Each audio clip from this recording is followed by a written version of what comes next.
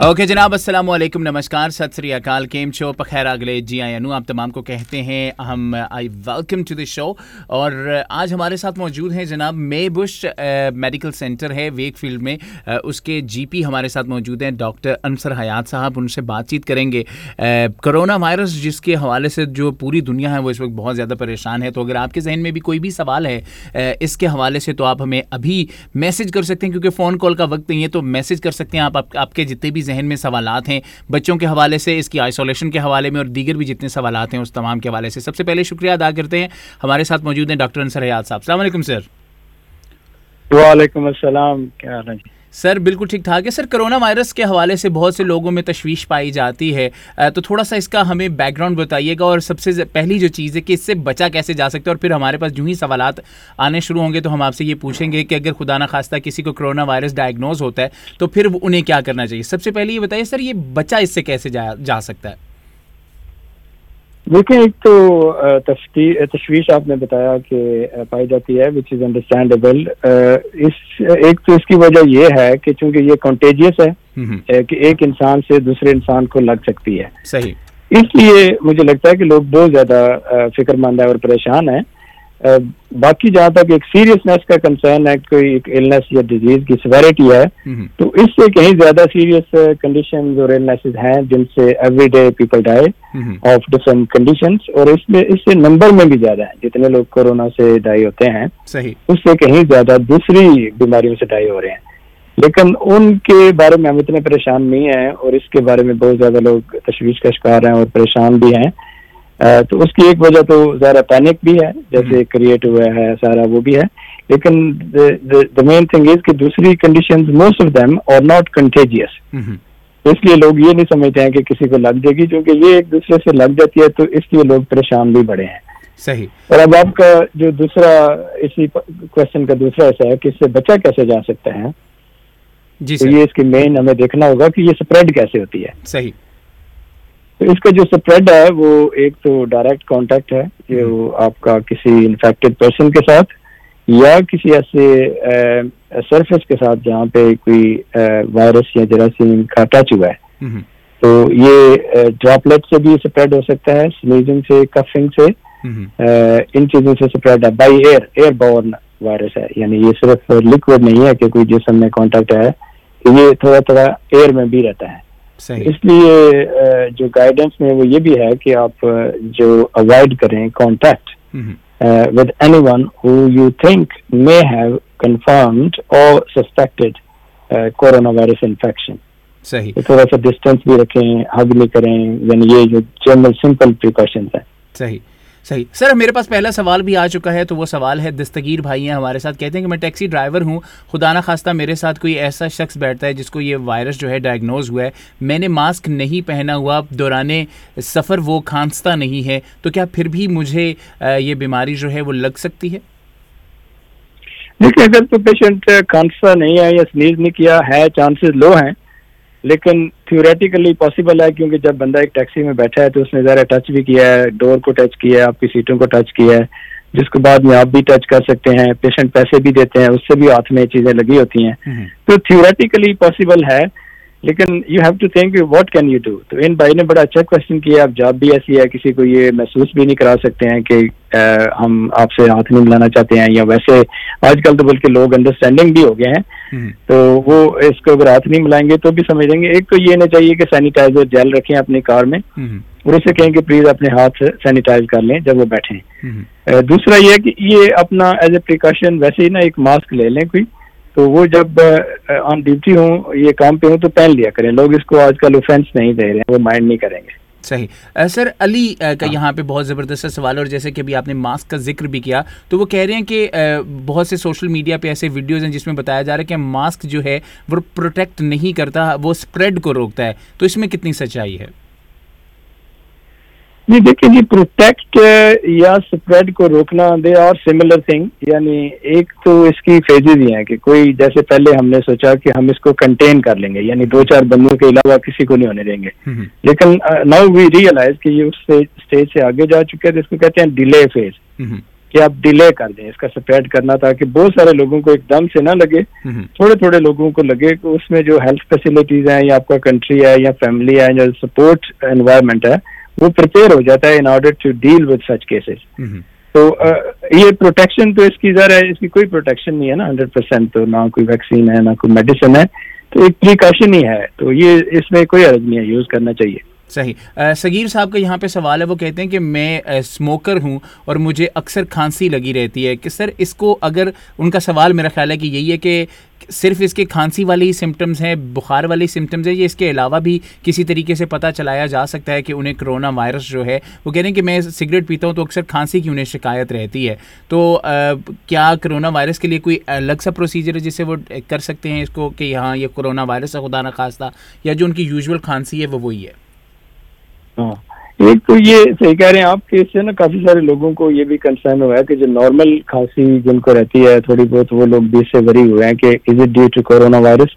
एक तो normal smokers कफ है वो उससे नहीं परेशान होने की जरूरत है कि ये उस वजह से नहीं है, और फिर सिर्फ कफ नहीं है सिम्टम ये, या कोई सिंगल सिम्टम नहीं है, यानी अगर हम कहें ना कि ये सिर्फ एक सिम्टम है, 4-5 सिम्टम है जिनमें से एक तो टेम्परेचर है, हाई टेम्परेचर जिसको फीवर कहते हैं, 37.5 से ज्यादा हो, और ड्राई कफ है, और शॉर्टनेस ऑफ ब्रेथ है कि आपको ब्रीदिंग में डिफिकल्टी हो रही है, सांस लेने में, और आपने कोई ट्रैवल किया हो रिसेंटली या किसी बंदे से कांटेक्ट रहा हो, तो फिर भी लाइवलीहुड है, यानी सस्पेक्टेड है, कंफर्म फिर भी नहीं है। तो सिर्फ कफ को तो मैं I will not take it serious, उसको इग्नोर करेंगे।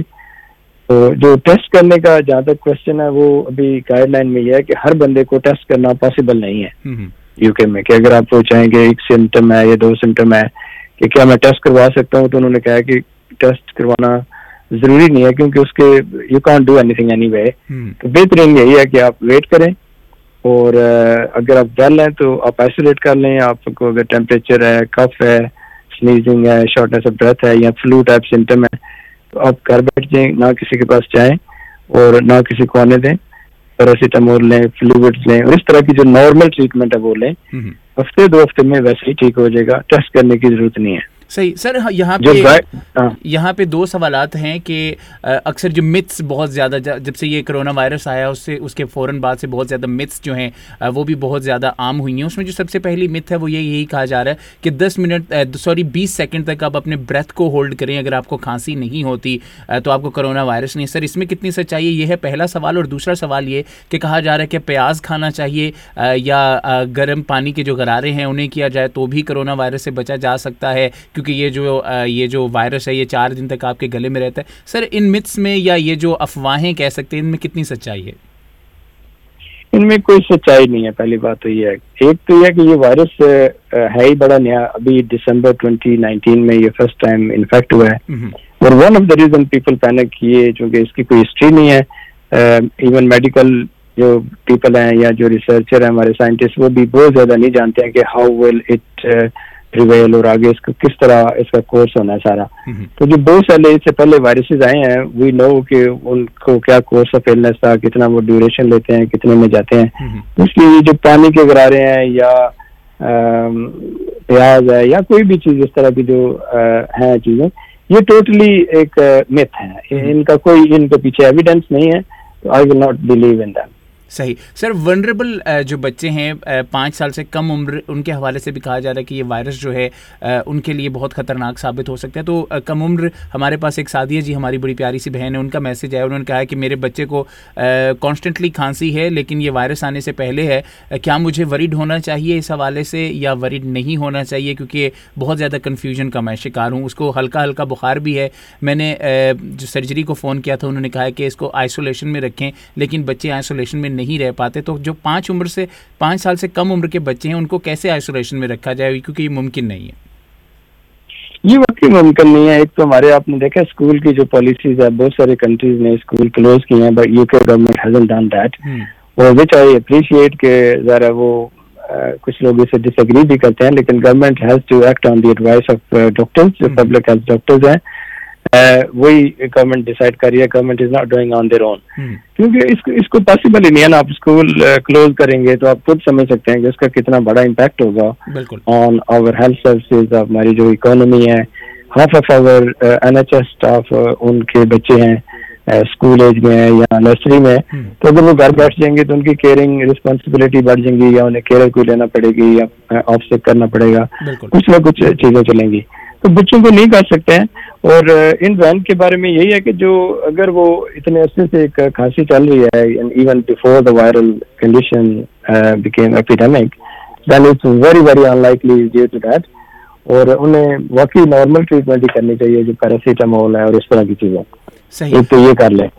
दूसरा सर इसके बारे में ना, वो जो आपने कहा ना वल्नरेबल में सिर्फ अंडर 5 नहीं है, वल्नरेबल में ये है कि उनकी कोई प्री एग्जिस्टिंग कंडीशन हो बच्चों की या किसी भी एडल्ट की, कि जिसमें वो इम्यूनो कंप्रोमाइज्ड है, यानी उनकी अपनी इम्यूनिटी अच्छी नहीं है, तो वो वाले बच्चे एट रिस्क हैं। बाकी बच्चे तो कोई ऐसी फिलहाल अंडर 18 में कोई इट्स वेरी रेयर, नंबर 1, और नंबर 2 कोई डेथ भी रिपोर्ट नहीं है। सही। सर 60 साल से जो ऊपर के लोग हैं, जो उम्र रसीदा लोग हैं, उनमें कहा जा रहा है कि डेथ रेट भी बहुत ज़्यादा है। वो लोग ऑफ कोर्स जैसे कि हुकूमत की तरफ से भी आ रहा है कि कुछ ऐसा शायद प्लान है कि उन्हें 4 महीने तक सेल्फ आइसोलेशन में जाना पड़े, तो हमारी कम्युनिटी भी में थोड़ा सा ये नामुमकिन हो जाता है, क्योंकि हमारे जो लोग हैं वो ज़्यादातर इस तरह रहते हैं, जॉइंट फैमिली सिस्टम में रहते हैं। अगर जॉइंट फैमिली सिस्टम नहीं है तो घरों में आना जाना लगा रहता है, तो या मसाजिद में लोग जाते हैं, नमाज करते हैं, वुज़ू करते हैं, तो वहाँ पे सर ये थोड़ा सा बताइए कि जो 60 साल से ज़्यादा उम्र के लोग हैं वो अपने आप को इससे कैसे बचा सकते हैं। यहाँ पे एक हमारे शफीक साहब उन्होंने ये मैसेज भी किया, वो कह रहे हैं कि क्या दास्ताने पहनने से इससे बचा जा सकता है? देखिए अब लिमिट ही है व्हाट यू कैन डू। दस्ताने जो है ना, वो जो लोग इस काम करते हैं जिसमें कोई आपका कॉन्टैक्ट रहता है दूसरे लोगों में, तो उन्हें बिल्कुल ग्लव्स उन्हें पहनने चाहिए, क्यों नहीं पहनने चाहिए। लेकिन अब कम्युनिटी में कहीं आना जाना, अगेन इट इज एडवाइजेबल कि आप कम से कम जाएं। अगर जरूरी नहीं है, एसेंशियल नहीं है, तो कोशिश करें कि कांटेक्ट ना रखें, क्योंकि हम डिले कर रहे हैं इस फेज को, और हम ज्यादा से ज्यादा लोगों को इफेक्ट नहीं होना चाह रहे हैं। अगर आप बहुत ज्यादा मिलना शुरू हो जाएंगे तो ये इंस्टेंटली वायरस फैल सकता है, जिससे कम्युनिटी को मसला होगा। बेहतर यह है कि आप अगर कहीं भी जरूरी नहीं जाना, कि गुजारा हो सकता है, तो ना जाए। सही। सर यहाँ पे एक और सवाल आया, वो सवाल है कि कहा जा रहा है कि जानवर अगर घर पे हों तो इस वायरस से बचा जा सकता है। क्या ये मिथ है या वाकई इसमें कोई सच्चाई है? जो जानवर होने से इससे नया कोई फर्क नहीं पड़ेगा। अगर जानवर को अनफॉर्चुनेटली कोई इलनेस है तो वो आपको पहले भी लग सकती थी, अभी भी लग सकती है। ये कोरोना की वजह से कोई एडिशनल गाइडलाइन नहीं आई है पेट के बारे में, लेकिन पेट को अगर है तो आपको लग सकता है, और आपको है तो पेट को लग सकता है। इज नेचुरल थिंग, उसको आप समझेंगे आपकी फैमिली का ऐसा ही है। सही। सर एक और यहाँ पे सवाल है कि एक खातून का सवाल है, वो कहती हैं कि मैं ब्रेस्ट फीड करती हूँ और खुदा न खास्ता क्या इस तरह भी बच्चे को ये मुंतकिल हो सकता है? नहीं, ब्रेस्ट फीडिंग से जो माँ से हो तो जी हाँ, अगर माँ इन्फेक्टेड है तो फिर हो सकता है। मैंने कहा कि शायद वैसे just due to breast feeding, लेकिन अगर माँ हेल्दी है तो फिर कोई मसला नहीं है। हाँ। और वो मेरा ख्याल है उनका सवाल ये हो सकता है कि खुदा न खास्ता अगर बच्चे को हो तो क्या उनको उससे लग सकता है? ये भी थोड़ा सा क्लियर कर दें। ये भी लग सकता है, बिल्कुल। एक को हो तो दूसरे को लग सकता है, क्योंकि इसमें कांटेक्ट है ना बड़ा क्लोज। सही। सर ये माँ को ये तो मैं समझता हूँ इसमें ब्रेस्ट फीडिंग इतना मैटर नहीं है। वो वैसे ही जो इतने इकट्ठे रहते हैं तो आपको तो बड़े क्लोज कांटेक्ट के चांसेस हैं जो स्प्रेड के एक दूसरे से। अच्छा, यहाँ पे हमें क्या भी करनी चाहिए। यहाँ पे हमारे पास साबी साहब हैं, उनका एक मैसेज आया। वो कह रहे हैं कि हम किस तरह सर अपने आप को प्रोटेक्ट कर सकते हैं। ऑफ कोर्स आपने बताया कि बाहर ना जाएं, लेकिन इसके अलावा भी कोई ऐसी दवा जो उसको कदरे कम कर सकती हो, इसके सिम्टम्स को, कोई ऐसी दवा है? वो ये सवाल कर रहे हैं। नहीं, दवाई नहीं है, लेकिन एक तो कैसे काम कर सकते हैं वो ये है कि we must follow the guidelines given by government. जो हमारी अथॉरिटीज हैं उसको एडहियर करें प्लीज, उसको ज्यादा माइंड नहीं करें, और उसको जो है ना बिल्कुल लाइटली भी ना लें। अगर आपको कहा जाए कि बड़ी गैदरिंग्स में ना जाएं, अननेसेसरी बाहर ना जाएं, जैसे गवर्नमेंट ने भी एक इंस्ट्रक्शंस हमें दी और हम सब लोगों को वो पास ऑन कर रहे हैं कि अगर आप इल फील करते हैं तो आप प्लीज हॉस्पिटल या जीपी सर्जरी पे ना जाएं। अब ये लोगों के लिए बड़ी अजीब सी बात हो सकती है कि जब हम अनवेल फील कर रहे हैं या अगर हम कंसर्न है तो हम डॉक्टर के पास नहीं जाएंगे तो कहाँ जाएंगे। उसमें जो जीपीज के लिए जो मैं इम्पोर्टेंट मैसेज है वो पब्लिक से शेयर भी करना चाहता हूँ कि जीपीज ने कन्वर्ट कर दिया अपना system of appointments to online and telephone appointment system. कि अगर आपका कोई कंसर्न है, कोई वरी है, तो इसका मतलब ये नहीं है कि आप डॉक्टर से बात नहीं कर सकते हैं या देख नहीं सकते हैं, आप अभी भी देख सकते हैं। लेकिन बहुत सारे ऐसे मेडिकल इश्यूज होते हैं जिनमें आपको डॉक्टर को डायरेक्टली कोई एग्जामिन करने की जरूरत नहीं है, वो आपसे हिस्ट्री लेंगे फोन पे और आपको फोन पे एडवाइस या मेडिसिन दे सकते हैं। अगर आपको नी पेन है, मैं आपसे 4-5 क्वेश्चन करूंगा, मुझे अंदाजा हो जाएगा कि what is the cause of the knee pain, मैं आपको मेडिसिन दे दूंगा, आप आगे प्रेस्क्रिप्शन सीधे फार्मासिस्ट से कलेक्ट कर लें। तो आपको कोई भी प्रॉब्लम है और अगर आपको कहते हैं कि आपको कॉल बैक आएगी तो आप उसको प्लीज अंडरस्टैंड करें, उनसे कोऑपरेट करें, अपनी पूरी कंडीशन समझाएं, और अगर डॉक्टर नेसेसरी समझता है तो वो आपको खुद देख लेगा, और अगर वो नेसेसरी समझते हैं कि आप और ज्यादा सीरियस हैं तो हॉस्पिटल भी भेजेंगे या एम्बुलेंस भी कॉल करेंगे, लेकिन फिर उस सूरत में वो हॉस्पिटल को बताएंगे कि ये पेशेंट में इस चीज का आ रहा है, तो इसको whether you need to see him as an ordinary patient or a high risk patient for corona so that they can do some isolation. सही। सर, जो 111 जो सर्विस है जो NHS की जानिब से अभी बनाई गई है, बनाई तो काफ़ी अरसे से है, उस पर अब गाइडलाइन दी जा रही है, उस पर इस हवाले से जो मशवरे हैं वो भी दिए जा रहे हैं। थोड़ा सा उस हवाले से भी बता दीजिएगा कि अगर किसी को थोड़ा सा शक व शुबा हो कि उनको शायद कोरोना वायरस है या कुछ ऐसे सिम्टम्स नज़र आ रहे हैं, तो वो सर्जरी में ना जाएँ बल्कि 111 पे कॉल करें, तो 111 से उन्हें किस किस्म की जो हदायत हैं वो मिल सकती हैं, वो थोड़ा सा हमारे सुनने वालों को प्लीज़ बता दीजिए। एक तो ये है कि 111 के बारे में अभी ये है कि please do not call 111 all the time, and everybody should not call. कि अभी 111 जो है ना वो ओवरवेलम हो गए थे वीकेंड पे और आगे पीछे, तो वो तकरीबन जवाब नहीं दे सके हैं लोगों के कि जो भी वरी है, क्योंकि उनके पास भी कुछ कोई आंसर नहीं है उनकी। और ये ओवरऑल जो हेल्थ डिपार्टमेंट की अभी गाइडेंस है कि आप 111 की वेबसाइट पे चले जाएं, उनकी अपनी एक वेबसाइट है और NHS.UK की भी वेबसाइट है। अब बेहतर है कि आप वेबसाइट से पहले इंफॉर्मेशन लेके देखें कि क्या आप हाई रिस्क ग्रुप में आते हैं, और अगर आप हाई रिस्क ग्रुप में हैं और आपको कोई सिम्टम है फिर आप 111 से फोन करें। फॉर एग्जांपल अगर आप ने कहीं रिसेंट ट्रैवल किया है उन कंट्रीज में जिनमें ये वायरस है, या फिर आप has been in contact with directly someone who has a confirmed corona virus infection, और आपको टेम्परेचर हो रहा है, कफ हो रही है या फ्लू लाइक सिम्टम हो रहे हैं, तो उस सूरत में आप 111 को कॉल करें। अदरवाइज उनकी जिस वेबसाइट पे इंफॉर्मेशन लें, या आप अपने GP को फोन कर लें या किसी जानने वाले से पूछ लें। बेहतर यह है कि आप उनको बहुत ज्यादा कॉल ना करें। सही। सर, सलीम रमज़ान साहब का यहाँ पे बड़ा ही इंटरेस्टिंग सा क्वेश्चन है, जैसा कि अभी आपने बयान भी किया। वो कह रहे हैं कि हमें कब वरीड होना चाहिए, सिम्टम्स कितने दिन अगर ये सिम्टम्स लगातार हमें रहें तो उसके बाद हमें वरीड होना चाहिए और फिर हम 111 को कॉल करें। वो कह रहे हैं कि कितने दिन तक ये जब सिम्टम्स लगातार हमारे बॉडी के अंदर हैं तो फिर हमें कॉल करना चाहिए, ज़रा उस हवाले से बता दीजिए। सलीम रमज़ान पूछ रहे हैं। जी, अगर तो सिम्टम आपसे 1 वीक से ज्यादा है तो आप उस सूरत में 111 को फोन कर लें, या अगर आप उन सिम्टम के साथ अनवेल फील करते हैं, आपको अनवेल से मुराद ये है कि आपको लगता है कि मेरी सांस नहीं आ रही है, या मैं बड़ा, जिसको ना आम लफ्ज़ में बोलते हैं, यार मुझे लगता है मेरी जान निकल रही है, या मैं ना बिल्कुल ठीक महसूस नहीं कर रहा हूँ, जो है मैं बड़ा पोरली फील कर रहा हूँ, खा पी नहीं रहे हैं, आपको सिकनेस है और आप समझ लें कि मैं कोलैप्स हो सकता हूँ, तो उस सूरत में 111 या 999 को फोन करें। अदरवाइज अगर सिम्टम थोड़े बहुत हैं और आप खा पी ठीक रहे हैं, सो ठीक रहे हैं, सांस ठीक आ रहा है, तो फिर there is no need to worry. आप एटलीस्ट फॉर 1 वीक आप आराम से जस्ट घर बैठें और अपने आप को आइसोलेट रखें। सही। अब्दुल्ला साहब के यहाँ पे सवाल है, वो कहते हैं कि मैं दमे की मुझे प्रॉब्लम है, तो वो कहते हैं कि दमे की प्रॉब्लम है, वो कह रहे हैं अब्दुल्ला साहब, तो वो कह रहे हैं कि इसके कोई स्पेशल सिम्टम्स होंगे या यही सिम्टम्स होंगे, और कब उन्हें भी 111 को कॉल करना चाहिए? देखिए, अगर दमे की भी पहले आपको शिकायत है तो आप you come under one of those people who are at high risk of infectious complication जो है, तो आपको जो इनके लिए बड़ा ये जरूरी है कि इन्हें लो थ्रेशोल्ड रखनी चाहिए, और अगर आप 111 को या 999 को फोन करें और उनको फौरन अपने सिम्टम बताएं, और साथ ही ये भी बताएं कि मुझे दमा भी है, मुझे सांस का मसला भी हो रहा है, मैं कॉल नहीं करना चाहता था लेकिन अब मुझे ये चीजें इसमें आ रही हैं, तो प्लीज मुझे एडवाइस करें मैं क्या करूं। ये उनका सांस का मसला हो तो उन्हें फौरन फोन करना चाहिए, ज्यादा वेट नहीं करना चाहिए। सही। सर, आफ्ताब साहब का यहाँ पे सवाल है, वो कहते हैं कि डायबिटिक और हाई ब्लड प्रेशर कितने वनरेबल हैं, कितना उनको अफेक्ट कर सकता है कोरोना वायरस? डायबिटिक और हाई ब्लड प्रेशर वाले दोनों अगर तो यंग पीपल हैं यानी अंडर 60 या 70 हैं तो I don't think they need to worry too much.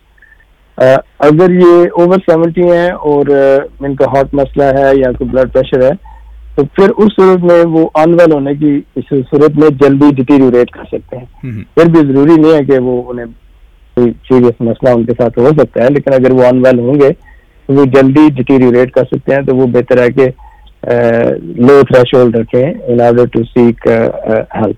Sir यहाँ पे क्योंकि हमने आपसे 20 मिनट लिए थे, वक्त थोड़ा सा बढ़ गया। आखिरी सवाल है, बहुत ही इंटरेस्टिंग और मेरा ख्याल है कि आजकल के दिनों में इसकी बहुत ज़्यादा ज़रूरत है, क्योंकि खाने पीने के लिहाज से भी ये बीमारी जो है वो मुंतकिल हो सकती है। तो वो हमारे मसरूर भाई हैं, वो सवाल करें कि आजकल के दिनों में उन्हें क्या डाइट खानी चाहिए? प्रोटीन ज़्यादा इस्तेमाल करनी चाहिए, वेजिटेबल ज़्यादा खानी चाहिए, गोश्त का इस्तेमाल ज़्यादा करना चाहिए जो हमें कोरोना वायरस से बचा सके? तो डाइट भी क्या मैटर करती है कि हम ऐसी मुतनासिब चीज़ें खाएँ जो हमें कोरोना वायरस से दूर रख सकें? कोई स्पेसिफिक डाइट नहीं है इसके बारे में कि आप ये डाइट खाएंगे तो आपको आप अवेयर रहेंगे।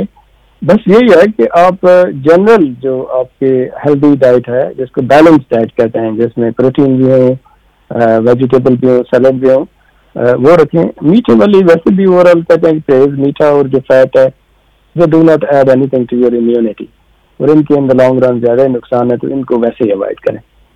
सही सर, बहुत बहुत शुक्रिया। इंशाल्लाह हम अगले मंडे को आपको दोबारा ज़हमत देंगे, क्योंकि बहुत से ऐसे लोग हैं जो हमें बहुत से सवालात भेज रहे हैं, लेकिन क्योंकि वक्त बहुत कम है तो मुमकिन नहीं है ऐसा। तो हम कोशिश यही करेंगे कि आपको दोबारा अगले हफ्ते अपने प्रोग्राम में लेके आएँ और आप जितने भी लोगों को इस हवाले से खदशात हैं कोरोना वायरस के हवाले से, तो वो भी हम दोबारा उनसे सवालात कर सकें। सो हमारे रेडियो संगम को सुनने वाले जितने भी दोस्त हैं उन्हें आप क्या मैसेज देना चाहेंगे? आप वेकफील्ड के माशाल्लाह से जीपी हैं और आपकी जो वेकफील्ड में भी हमारा रेडियो सुना जाता है, जो आपके पेशेंट्स हैं जो शायद इस प्रोग्राम को सुन रहे हैं, जो बहुत ज़्यादा वरीड हैं कोरोना वायरस को लेकर, सर उनको आप क्या मैसेज देना चाहेंगे?